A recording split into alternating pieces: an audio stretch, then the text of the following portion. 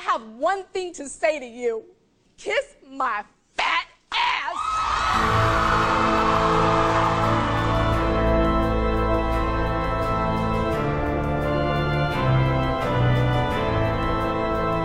Hello, my fellow mourners of diet culture.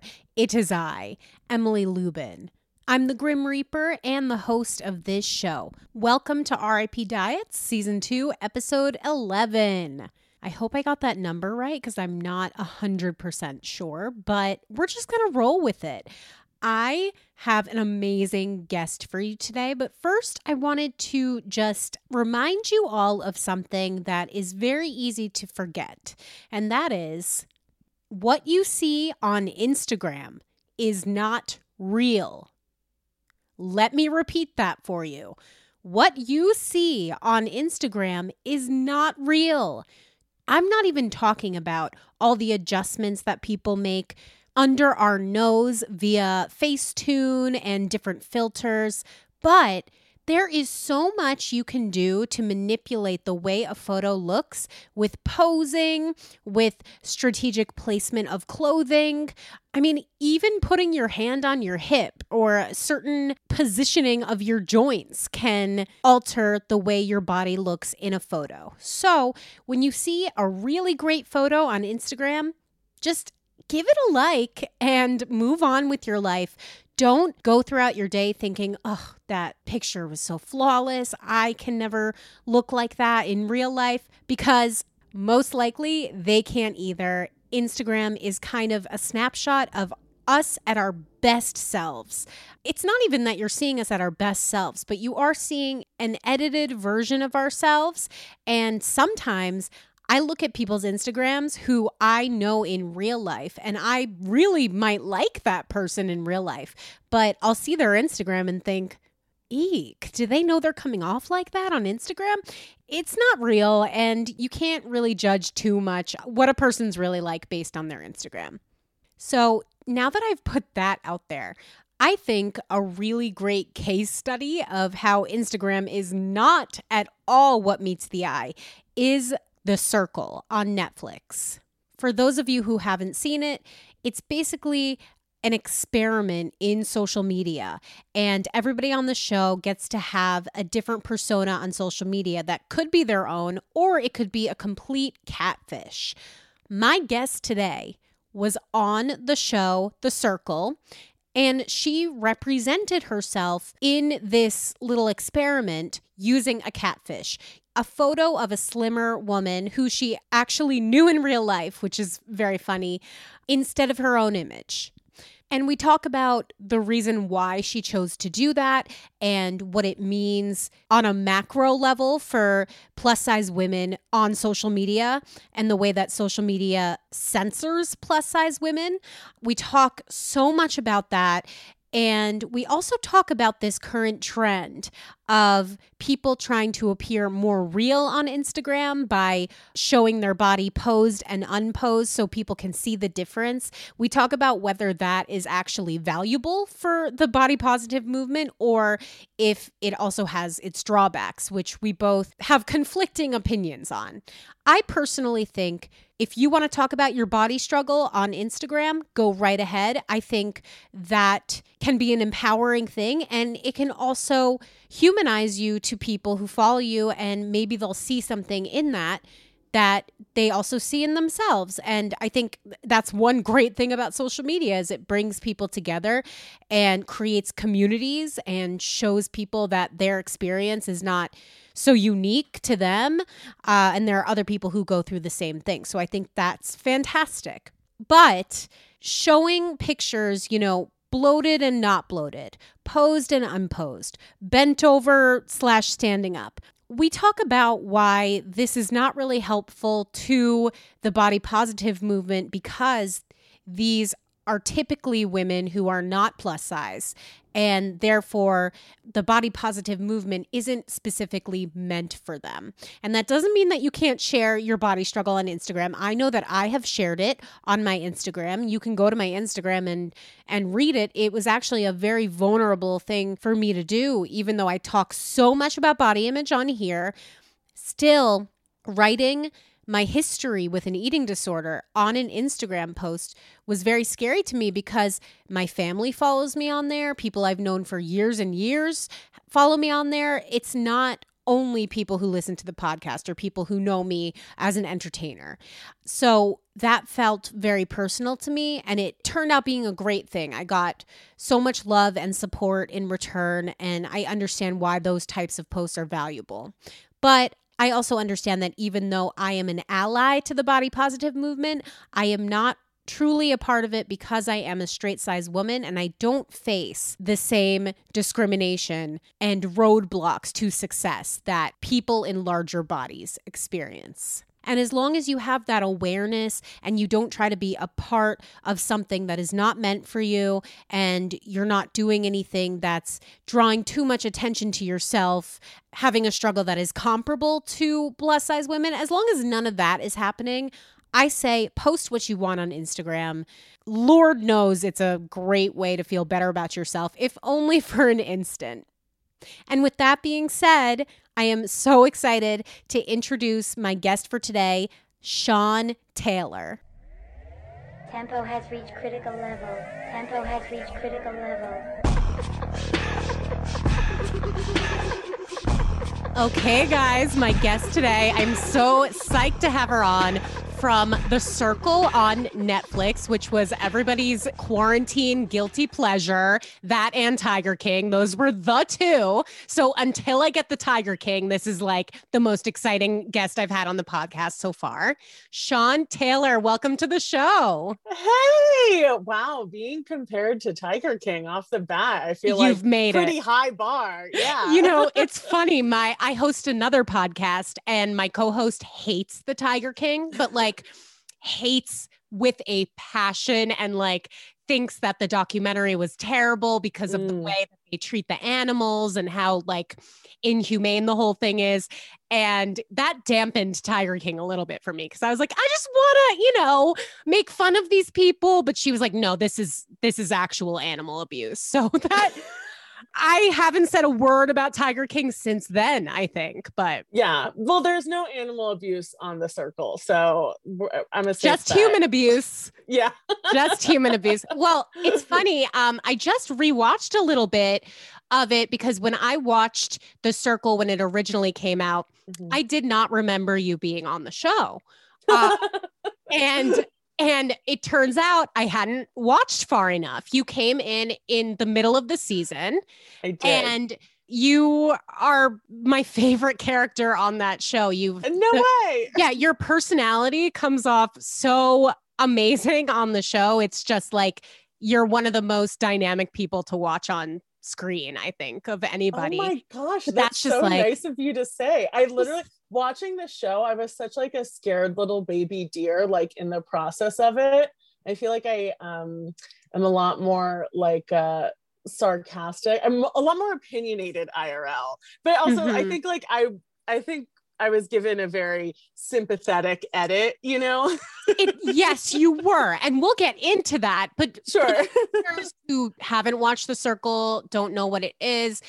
Basically, it's a reality show that Netflix created, and all the contestants live in the same apartment complex, but they can't see each other. They can only connect with each other via social media, via like this fake social media platform that they've created. So it's very interesting to see how some people will represent themselves as themselves and, all the complicated stuff that comes with that, like, because we all represent ourselves as ourselves on social media, but it's what people choose to put out and how people choose to portray themselves. I've always found that to be really fascinating about social media. But then on top of that, a lot of people, or a handful of people, will catfish because, for various reasons. But in your intro, you said you chose to use a catfish because of the way that fat people are perceived on social media, and there's limited opportunity, right? So you used the photos of a actual friend of yours. I wanted to ask about the friend. Like, did you ask the friend's permission? Was she like, yeah, girl, I look hot. Like, put my picture out there. Like, what was the conversation? Okay, it's so funny because so Colleen was a childhood friend of mine. Before the circle, I probably hadn't talked to her for, I don't know, maybe like 10 years. Oh, that's funny. Someone I've never auditioned for a reality show before. It was very serendipitous. Someone found me online and DM'd me and was like, you should, go for this.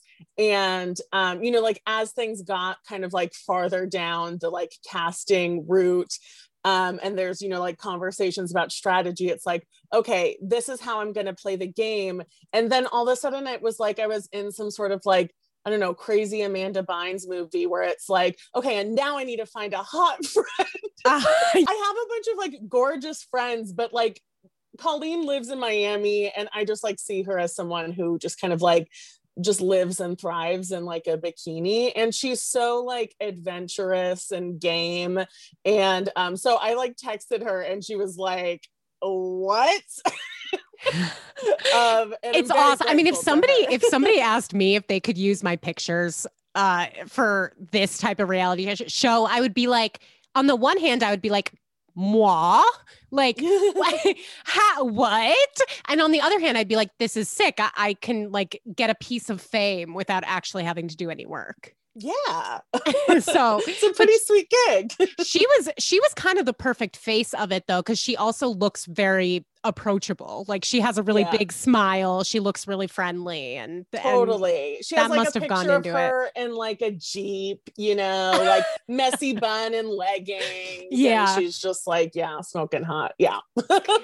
And I'm curious, I don't know how much you can share about this side of it, but was it the type of thing where like you got to choose how you were going to represent yourself, or did a producer suggest that you do a certain thing? I'm just curious about that process. There were a lot of interviews like going into it, and I think there's just like so much that goes into that process, a lot that I'm probably not even aware of. But ultimately, like once you are in the game, it's like you are making your own decisions in real time. Got it. It's just fascinating. I feel like I would be kicked off the first day. I would be blocked. I just wouldn't know how to, I don't know how to act with anybody, but I just wouldn't know how to act. I wouldn't know when to be fake and when to be real. But I guess totally. your tactic was like, yes, the face is not real, but everything else was the way that you were the way your personality was coming across to the other contestants and stuff, like that was all genuine. Yeah. I used my name, and then just all the details about me, like living in New York City, working in social media, loving gin and tonics. That is all factual. It's a classic drink. Yeah. And so you worked in social media before. Did you work in fashion as well? Yeah, so I was a social media manager at like a plus size fashion company. Yeah. Okay. So I'm assuming you were surrounded at that time by very body positive people working in that industry. Yeah. So I actually condensed version of like how we got here. I actually went to school for acting, for theater, and thought I like then at like the end of my degree, I was like, wait a minute, I don't actually see myself doing this, especially because I spent like the last 4 years playing everyone's mom. So I'm like, this isn't really all that realistic. Yeah, you're like a 21-year-old playing the mom. Right. And so that's like when I really got connected to just kind of like that body positive space online. And that just kind of like lit a fire under me in a way that acting wasn't at that time. So I knew I was going to move to New York after college. And I ended up moving, just trying to get like my foot in the door anywhere to just kind of be a part of like this moment, I don't know. I think sometime like around when I moved up, like Ashley Graham was on some like billboard in Times Square. It was just like, I just want to be a part of this in any way. Yeah. And so I got a job initially as a stylist at the same company. And then I ended up becoming the social media manager there. Okay. So you had a like an understanding of how social media worked, and you had been in the game, so to speak, for a little bit. I feel like that informed like why I wanted to play the way I did. I wanted to like bring attention to the fact that like, hey, the internet's not nice to all people, and being fat on the internet is not super fun all the time. And also just being someone who like being online constantly was my job. And so I just saw everything, like, especially like, I don't know, I'm working for like a company where they have like, you know, ads, like sponsored posts that are like paid to go out to like huge audiences.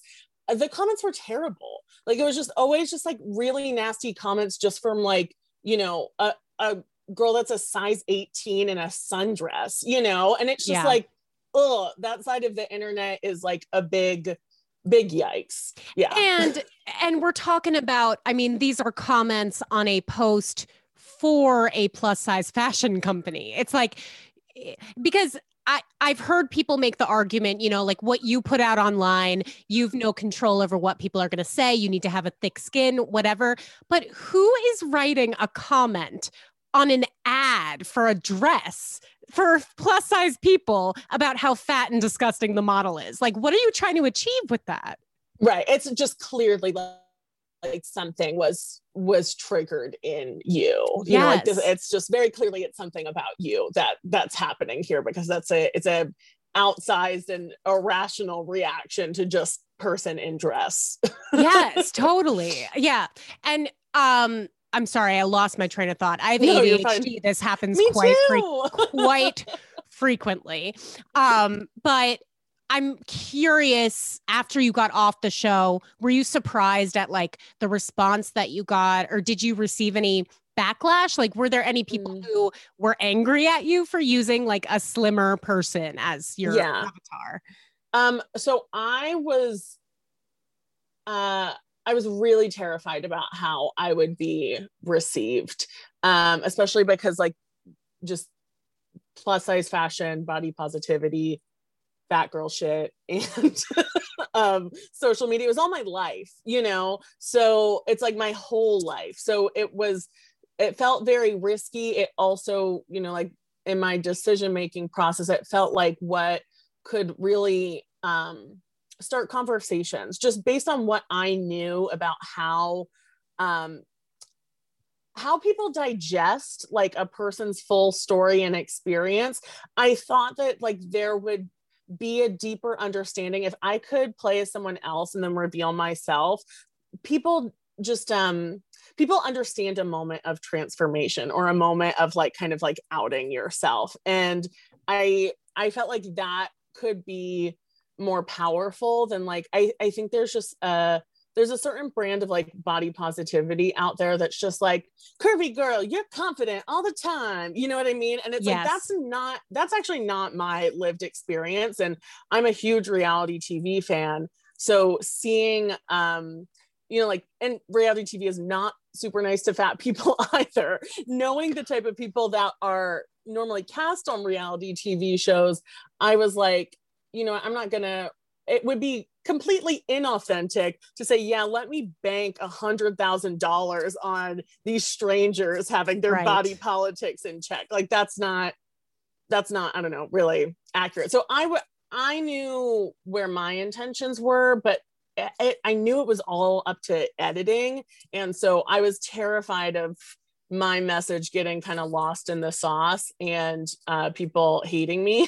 And I did definitely get some negative comments, especially prior, like in the part of the show where I was catfishing before I revealed myself. That, you know, people were upset. It's funny, like not all of those people are fat people, which is kind of funny to me. Like I had this like, you know, like thin guy like DM me, be like, you are all about, you're like a fraud because you were playing this like skinny bitch, blah, blah, blah. And I'm like, that she's my friend. So like, I don't know what you think you're doing here, Mr. Feminism. But it was rough. And I mean, I was so stressed to the point, like I was like waking up, like fists clenched, like sweaty palms, just like, it was just very terrifying. But ultimately, once like my whole story was like out there, like I got just the most amazing DMs from like all over the world, like people just like from Australia literally being like,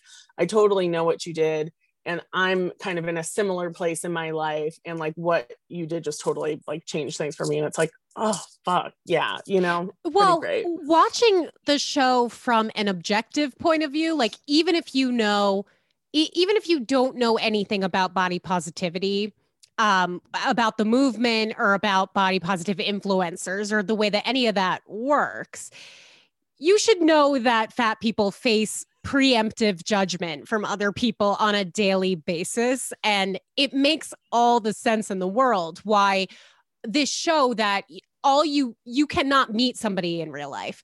The only thing that you have is the screen.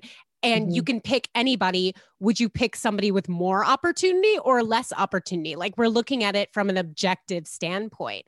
I mean, I've seen photos taken down from Instagram where like it'll be a fat body and you see the exact same photo, somebody with a thin body, not showing, you know, I'm not even talking about nudity. I'm talking about like stomach.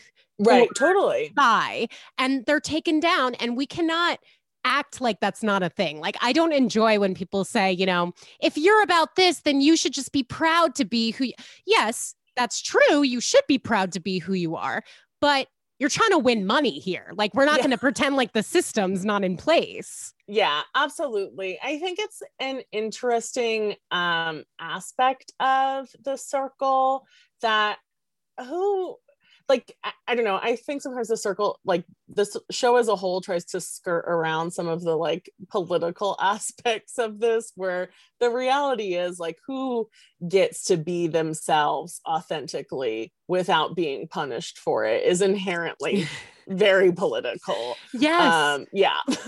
Yeah, it's so true. And I mean, and we're also using a very like liberal definition of the word authentic, because even when you are being authentic, it's still, I mean, to really grow, if you're trying to grow your social media, you got to be posting like 4 times a day and 7 stories a day. And like, I am not authentically that much of a sharing person. I'm sorry. Totally. Guys. I love connecting with you guys on social media, but if it were like me being my authentic self, I just, nobody's that open and real. And, you know, everybody is trying to portray themselves a certain way. Of course. Yeah. Yeah, you know? Absolutely.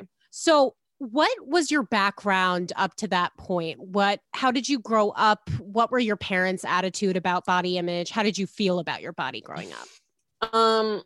Super complicated growing up. So I went to Catholic school, K through 12. I was always wearing like a uniform, and I was always like the tallest and like the biggest girl in my grade for most of growing up. And looking back, I'm like, you were like incredibly normal. You just weren't one of like, you know, there's like the tiny gymnast kids that are like, you know, 60 pounds always. Yeah. You know, like I think I was actually quite normal, just with a lot of kids that were like that. But I always just felt like I felt from a pretty young age that my body was wrong, and then add all of the like kind of like religious shaming on top of it, you know, of like, you know, your body just looks more mature, so you're always going to get in trouble for like what you're wearing, or, you know, just like developing sooner than everyone else. And it's like, you can't scandalize other girls your age with this information.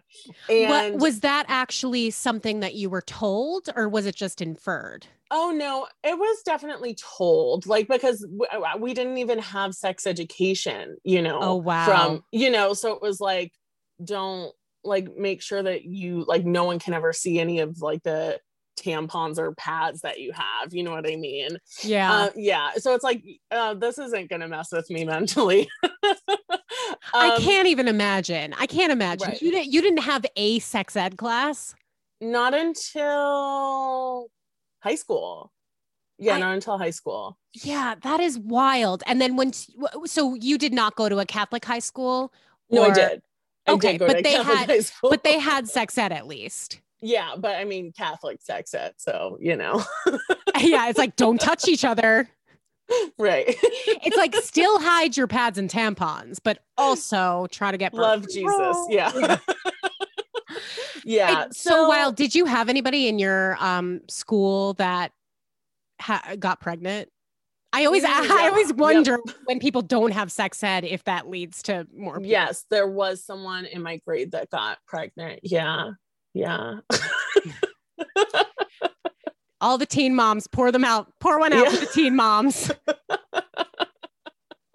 Especially the ones in Catholic school, you know, that's a rough hand to be dealt. Yeah. It's also funny that they were forcing you to wear, you said you had to wear like a Catholic schoolgirl type skirt.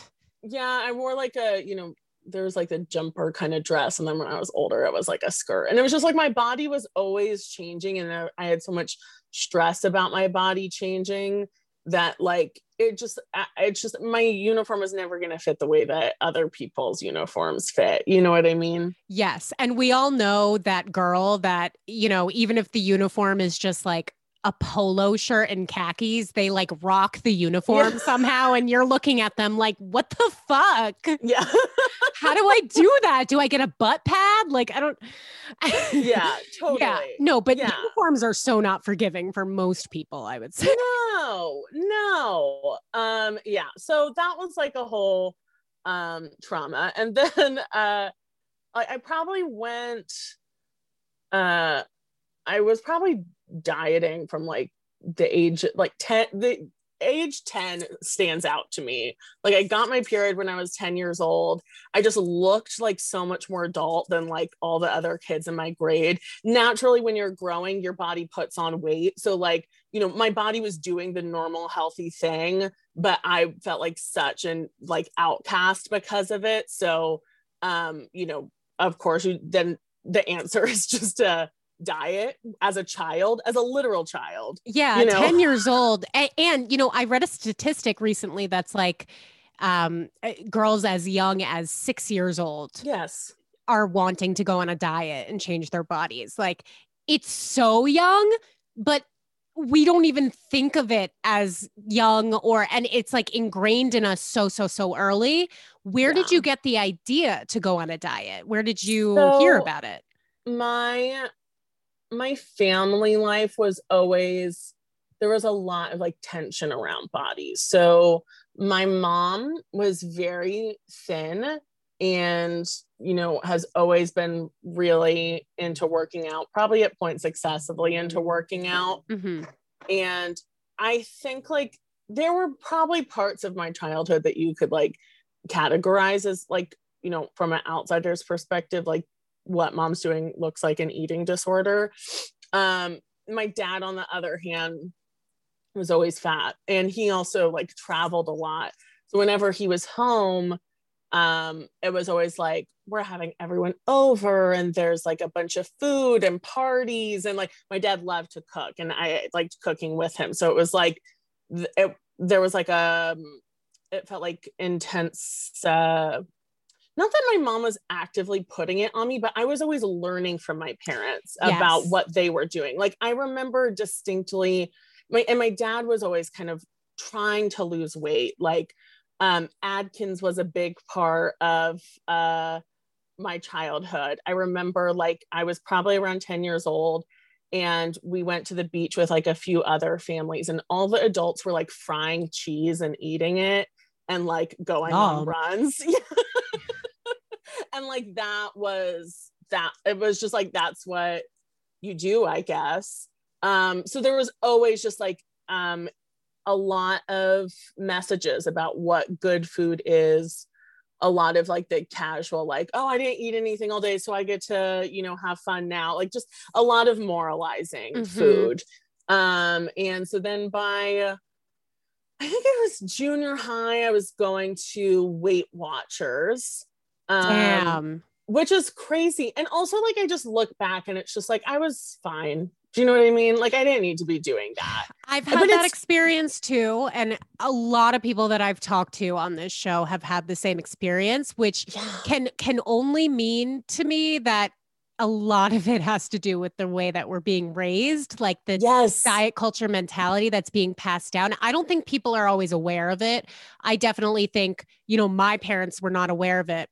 Mm-hmm. But I was classified as overweight when I was a child.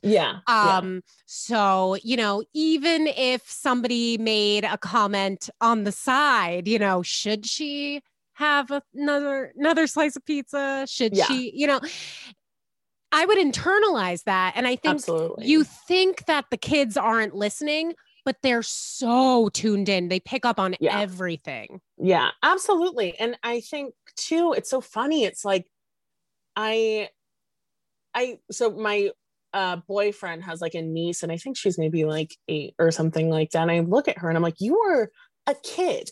You're a literal child, and it's so strange. I can't imagine looking at a kid that age and be like, you got to start worrying about your body. I know. Crazy. But then also like there were a lot of adults involved in what was going on.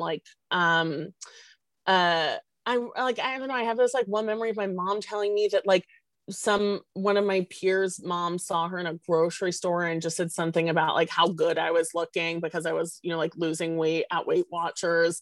And, like that just really gets wedged in your brain.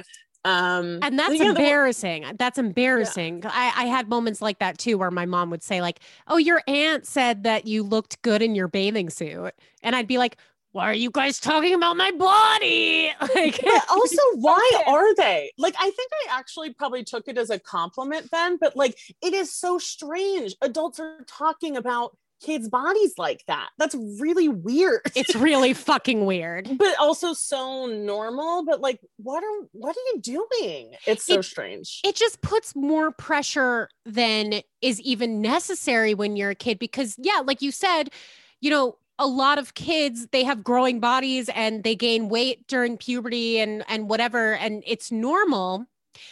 It usually has no bearing on the way that we are as adults. Like, because I meet people and I talk to people on this show from all walks of life, and very few of them have had the same body since they were a child.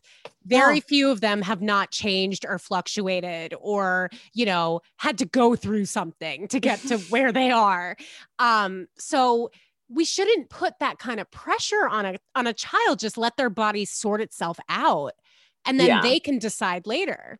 Right. But I think too, it was just so, as a child, to put that stress on a child as you're just coming into the awareness of like, oh, people perceive me.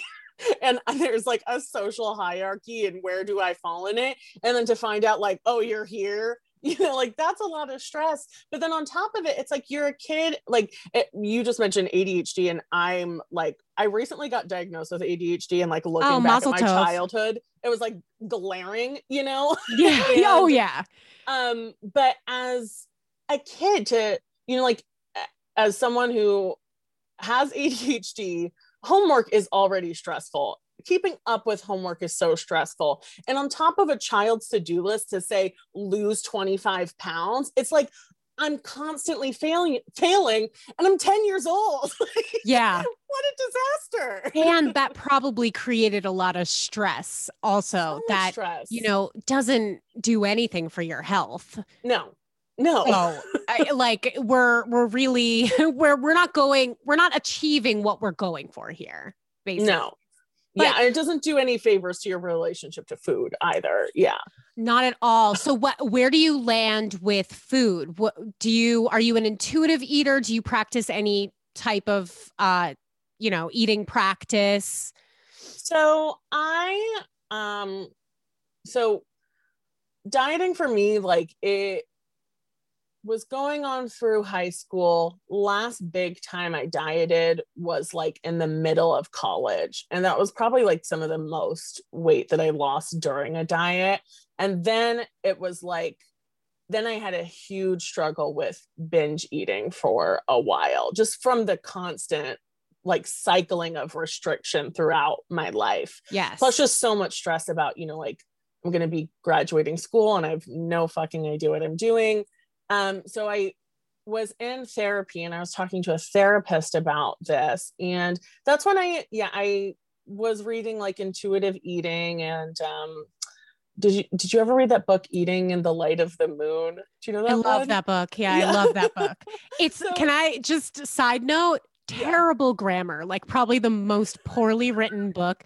Like I was shocked in every single proverb. Basically, for the eating in the light of the moon is like, it's a lot of storytelling that that the author I forget her name now, but I don't know. She connects it with body image and the way that women with eating disorders see the world, and it's a lot about like using ancient proverbs and ancient stories to demonstrate like how somebody can have a healthy relationship with their body. And it's really beautifully written, but hell of a lot of grammar mistakes. I need to write a letter to the editor or something. But anyway, go on.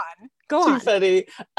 So I really got into the, intuitive eating moment then what was strange during like that period of like treatment as I'm with a therapist is she recommended me to, I don't know, dietitian or nutritionist or something like that, who probably did more damage than good. Like I was always getting weighed while I was there, and it was like embrace the gray, all of that intuitive eating language, but like still there is definitely a right and wrong way to be doing things. So it was just like really really hard. So I ended up just kind of like stepping away from that entirely, and I feel like I'm grateful right now. I'm just in a place where I just feel pretty neutral about my food overall. And that's pretty dope. I don't think I'm like doing anything very intentionally. There definitely have been periods since like that moment where it's like a pendulum, where it's like sometimes like I'll have like periods of time that were like more indulgent, and I feel like that pendulum's kind of swinging back where I'm like I feel kind of in the middle and I feel neutral about it. And to me the biggest thing is just feeling neutral about what I'm doing. It doesn't matter what I'm doing, like as long as there's not like shame and fixation and obsession, like it's Gucci, Totally. What I mean? That's amazing. That's amazing that you've been able to get that kind of equilibrium on your own. That's really cool. I always say, the problem, people turn into intuitive eating into a diet. And that it sounds like that's what that dietitian was doing. And I think that's doing such a disservice to what the whole point behind it is, which is like, you're supposed to feel neutral about food, and you're not supposed to have rules or feel like you're doing it wrong. Like I have people DM me sometimes and say, I feel like I binged last night, but also I wanted that food. So am I doing it wrong? And I'm always like, girl, you're thinking too much. Like we need to take the thought out of this. But I do see people, especially on Instagram, like Fitspo people and whatever, they'll call themselves intuitive eaters, but it's like, what they're really on is the hunger fullness diet, which is like, if I'm not starving, then I'm not eating. And if I'm even a little full, then it's time to stop and I have no excuses. Like they completely twist it into something that it's not. It's really messed up. And it's like, I think it's been a while since I really kind of like dove into like intuitive eating. I know what it meant to me when I was like reading that.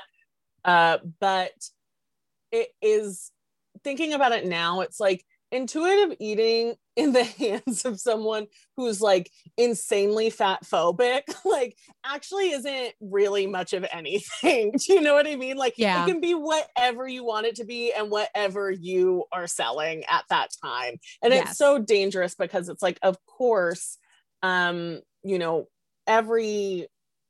every aspect of the diet industry is always morphing to keep up with culture and what's like politically correct and what's trendy too. So like intuitive eating's having a moment. So now obviously people are going to jump on board and be like, yeah, be an intuitive eater, but never eat bread.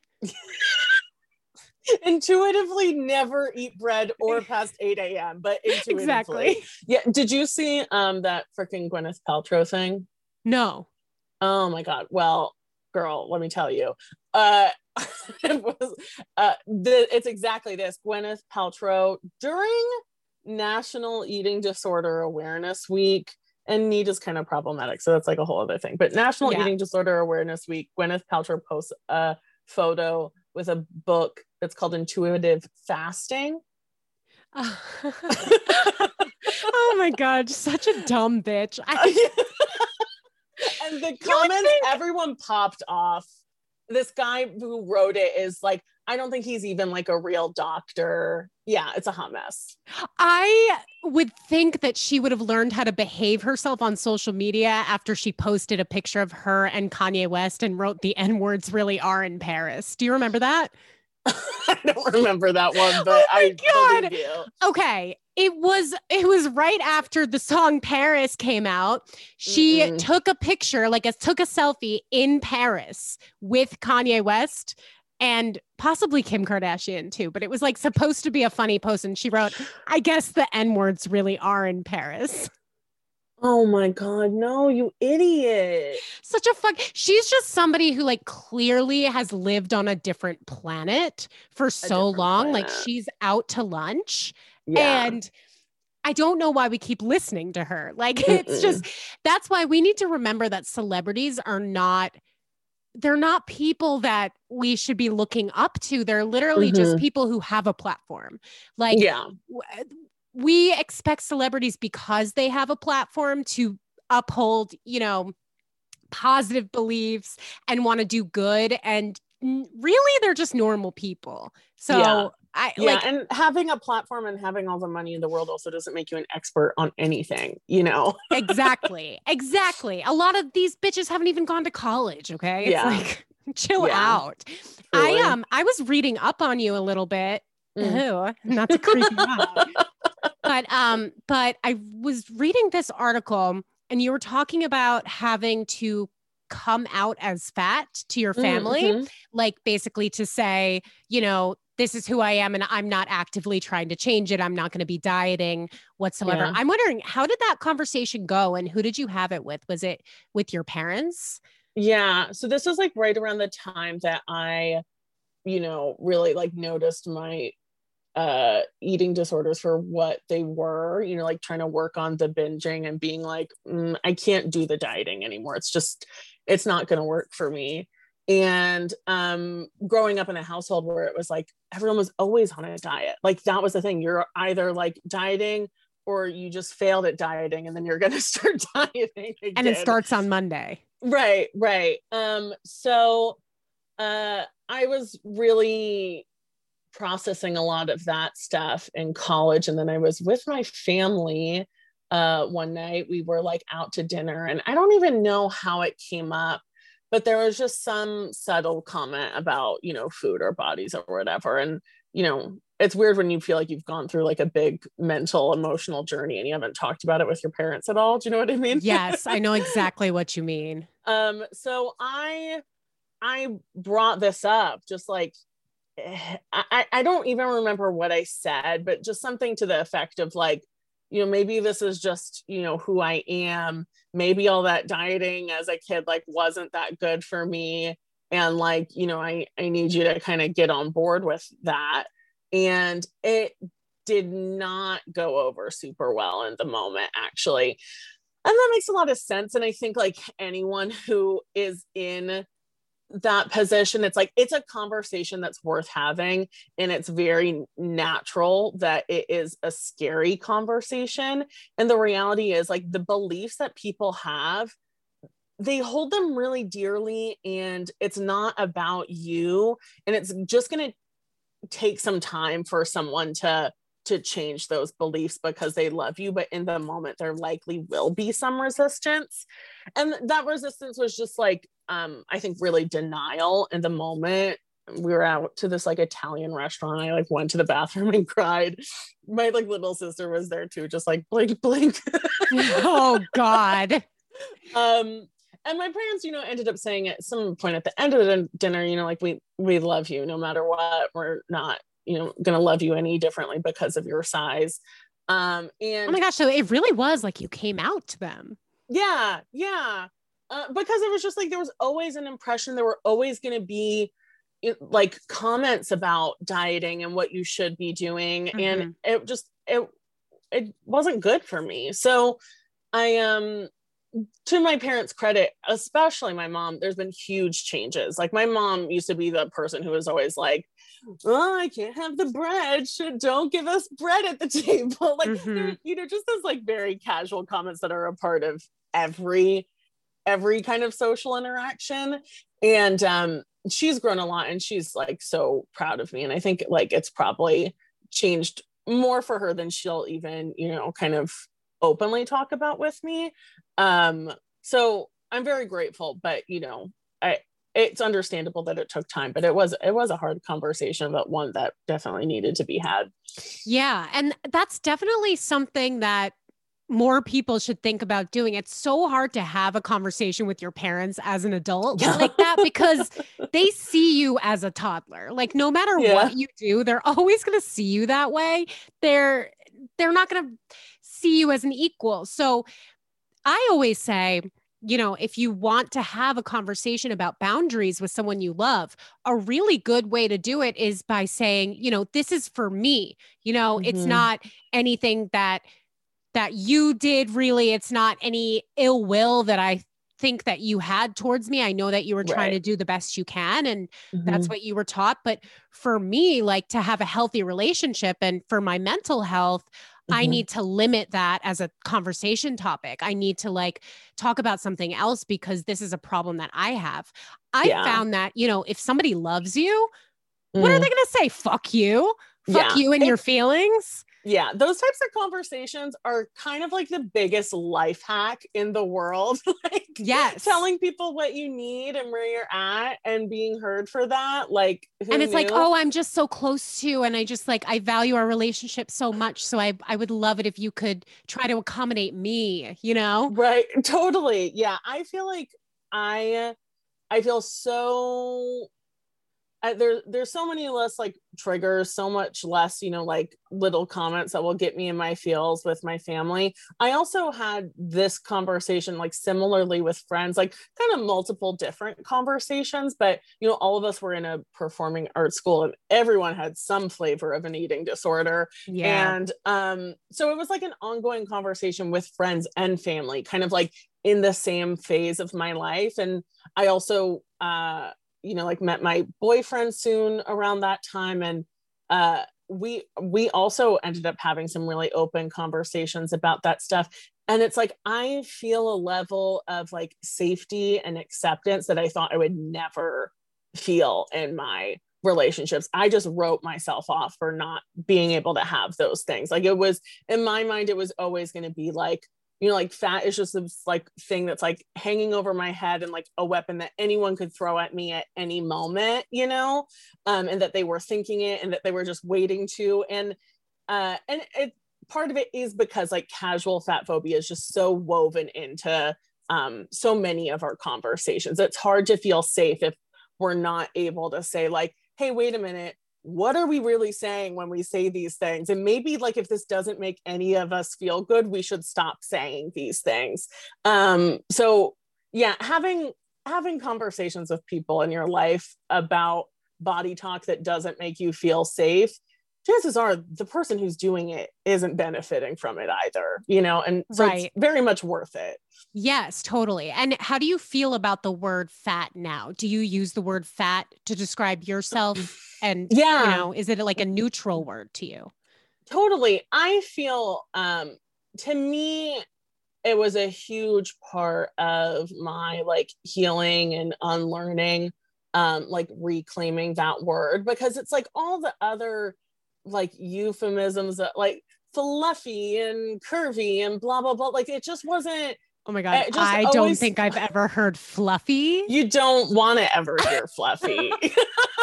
I'm thinking of a Persian cat. Yeah. And that's not what I am. I'm a human being. You're a beautiful woman, not a Persian cat. So to me, it was just always like, it still felt like an avoidance of the thing that really was holding me back. And what was holding me back was working on the fact it's like, hey, this is what your body is, and we're just gonna have to get comfortable with that, or we're gonna be miserable for the rest of our lives, so yeah, definitely I see fat as a neutral word. And I think a really important, it makes me feel really good when people in my life are also working on like unpacking the stuff that they have around the word fat and like using it neutrally. Just because I don't know, it can just hold so much power when it's like Voldemort. You know what I mean? Yes. 100%. It completely changed my idea of it because, you know, when I was younger, it was my worst fear to be called fat. And that was like the worst thing you could be called. And I never ever wanted it. But, you know, I turned a corner in my adulthood and, you know, I don't identify as fat. I'm a straight sized woman, but having had that experience, I wish that I could have taken back that word. I wish that I knew that you could do that. And I think that's why it's amazing that there are people on social media, on TV now, like there are people that younger people can look up to and be like, oh, wait a second. These words that are weaponized against me, they're actually just words. The same way that, you know, calling somebody blonde or calling somebody thin or whatever it is a descriptor word. This is a descriptor word and it doesn't, I don't tie my value to it. It's really, it's such an empowering thing. Yeah, absolutely. And I think too, it's like, if it is always, like you said, I felt the same way. It's like, oh, fat's the worst thing I could be. It's the worst thing that someone could say to me. And even if you're not fat, if you have that idea about the word fat, you're always going to be doing whatever you can to distance yourself from that. And that takes a lot of energy, you know? Yeah. Like, it really does. So, just getting friendly with even just the word fat, I feel like can really, can be very liberating. Yeah. Yeah.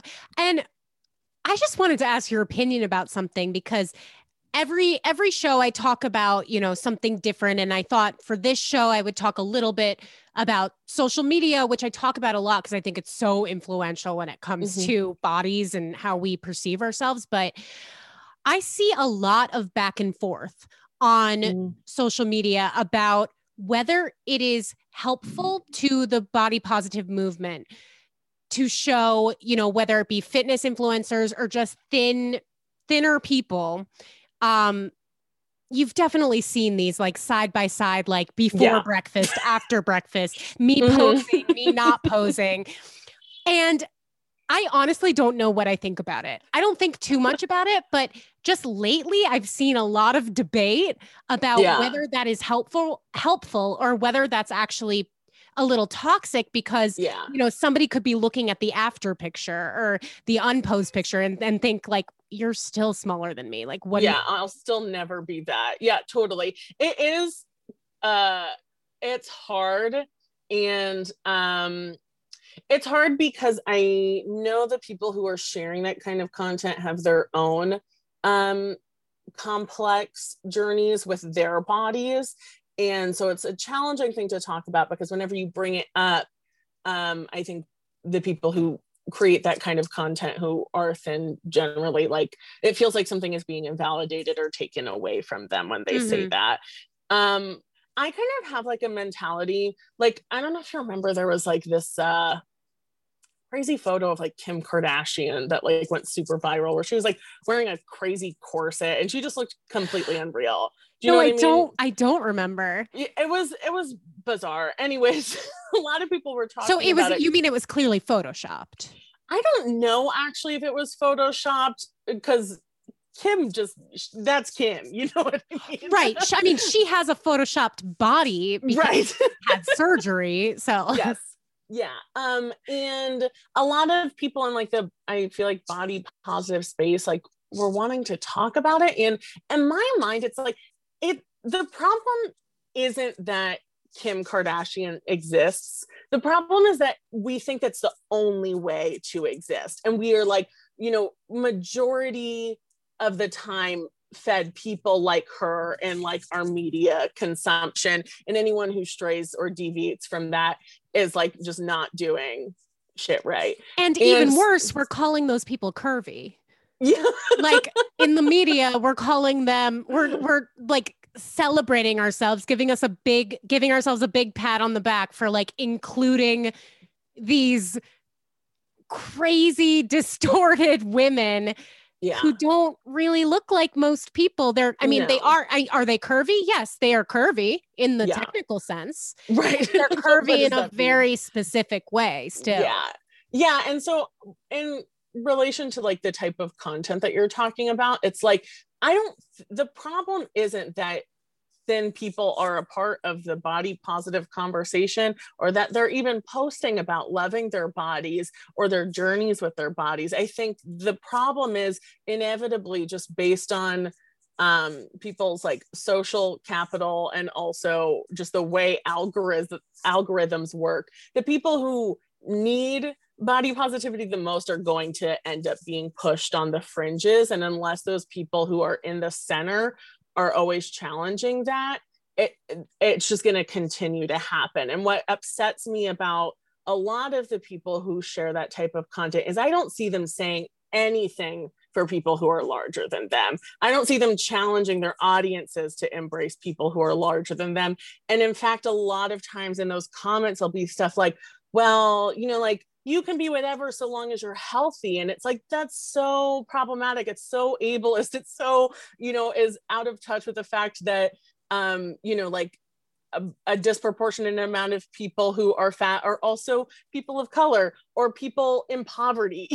Yes. So, yes, absolutely. And nobody's talking about that. Nobody's talking about how people are at a disadvantage from the minute they're born in a lot of cases. Yeah. And so the problem to me is like, you could have that and you can do that, and that's all fine and dandy if you're also like extending that to other people. But if the buck stops at you and your stretch marks at a size 4, you got it wrong. Like, you need to go back to the drawing board on that one. That is a really good point, because you're right. If I saw somebody who was in a small body who posted things like that, but I knew that they had, maybe they had an eating disorder, or, this is their way of sharing their experience, but they were also, posting stories from women who were larger than them and spreading truth about diet culture. And like, that was what they were really about.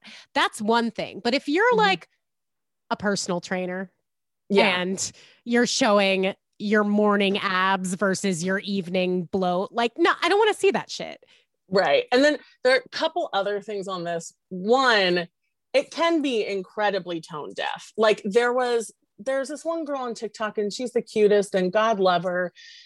And she's definitely not fat. And she does a lot of like, here's me and my little belly situation. And, there's this video of her just like belly out, eating pizza, dancing. And it's like supposed to be like, hey, this should be okay. And I'm like this too. Everyone's like this, blah, blah, blah. I don't know. But like, to me, it feels like you're like, what I felt in the moment when I saw that was like, it feels like you're rubbing my face in it. It feels like you're rubbing my face in the fact that I don't get to do that. Like, and that I would get like just the worst comments and the worst DMs if I even tried to do. It would just be like people saying you're promoting obesity, and people love to say that. People love to say you're promoting obesity. It literally means nothing. And like, I've never seen somebody drive by a thin person walking around on the streets of New York City with a hot dog and shout like, that's not healthy. You know what I mean? Like, it's so insane how people think they can just peg you and tell you what to do just because you look a certain way, tell you like what you should be doing. You're not a health expert. No, you didn't go to school for this, just like I didn't. Like, shut the fuck up. Mind your own business. This is New York City. I tweeted recently that it's like the way that people tell me that I'm like promoting obesity, like you would think my body is just a billboard that says like, try fatness today. It works. It's so funny. So somebody should definitely make a sketch about that, or something, like the PR agent of obesity. They're having a great year. Yeah. The one other thing on that like type of content is there's actually, and I'm totally not going to remember the name, but there's like a psychological effect God, I wish I remembered it. But essentially, like when you see someone who's attractive and they do something that is I don't like you have your belly rolls out, or you walk into the office and you drop your papers everywhere. Like, it's like, oh my God, she's so relatable. She's so authentic. And you like that person more. And Yes. the inverse is true for someone who like isn't conforming to what you think is attractive. They do those things and you like them less for it. So like, yeah, I know, crazy. So when we think of that in the context of this type of content, it's like, people who are thin and are able-bodied and white and beautiful have so much more to gain and benefit from this, like they just are going to be praised a lot more for something like this. And inversely, especially if we're not challenging stigma around fatness, people who actually are trying to do some real work here are just going to be, get hate for it, Yeah. And it's very interesting that you brought up the algorithm, because I do think that's a really big part of this too. And that's not something that a lot of people understand. When you put hashtag body positive on a post, it's going to be lumped in with a lot of people who are really serious about making change and doing work towards fat acceptance. And you're essentially watering down that message by doing that. But I'm like you, I go back and forth with it because I'm like, but everybody should have the right to talk about their own body. But I just think lumping it into the same movement is the wrong move. Like, if you already live in a socially acceptable body, then you can do that stuff for sure. But don't claim to be a part of the movement that you were never a part of. Yeah, I think just also like getting real with yourself as to like, who is this for and what is it for? If you are like a person in a smaller body, you're not doing anything for anyone larger than you when you're posting that photo. Yeah. Especially if you're someone who is like has a body type that is frequently like portrayed in like mainstream media, a body type that we already humanize, it's like you're not really changing anything for anyone else, and that's fine. It can just be for you, but like, let's not act like this is like, I don't know, like a changing the world moment. Like it's Right. not that, and that's okay, Great sentiment. And, we got to wrap up, but you're such a delight. I could talk to you for another hour. Where can people find you and follow you? I am Hey Sean Taylor everywhere. On TikTok, on YouTube. I'm mostly on Instagram, also on Twitter. I was on a Teen Mom episode recently. You I know. were? Yeah, it was so random. So there's that. Also, for the Circle people, the Circle's coming out on April 14th, the season 2. A new season? Wow. A new season. I'm not on it, but like other people will be. So if you liked what I did on reality TV, maybe you want to watch it again. Well, I will be watching it. And I mean, I already follow you. Sean is a great follow, especially, when it comes to a lot of the topics that we discuss on this show. So definitely give her a follow. And thank you so much for having this conversation. It was so nice to get to know you. Oh, this was awesome. Thank you for having me.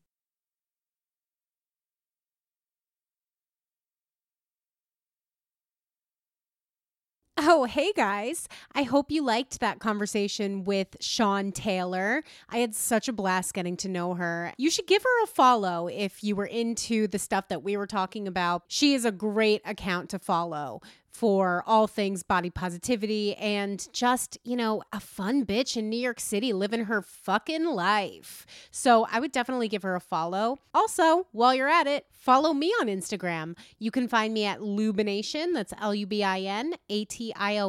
And you can also follow the podcast at RIP Diets. I'm trying to grow the community on there so you can find a lot of fire content. And as always, if you would like me to answer your advice questions on the show, slide into my DMs or email me at ripdiets@gmail.com.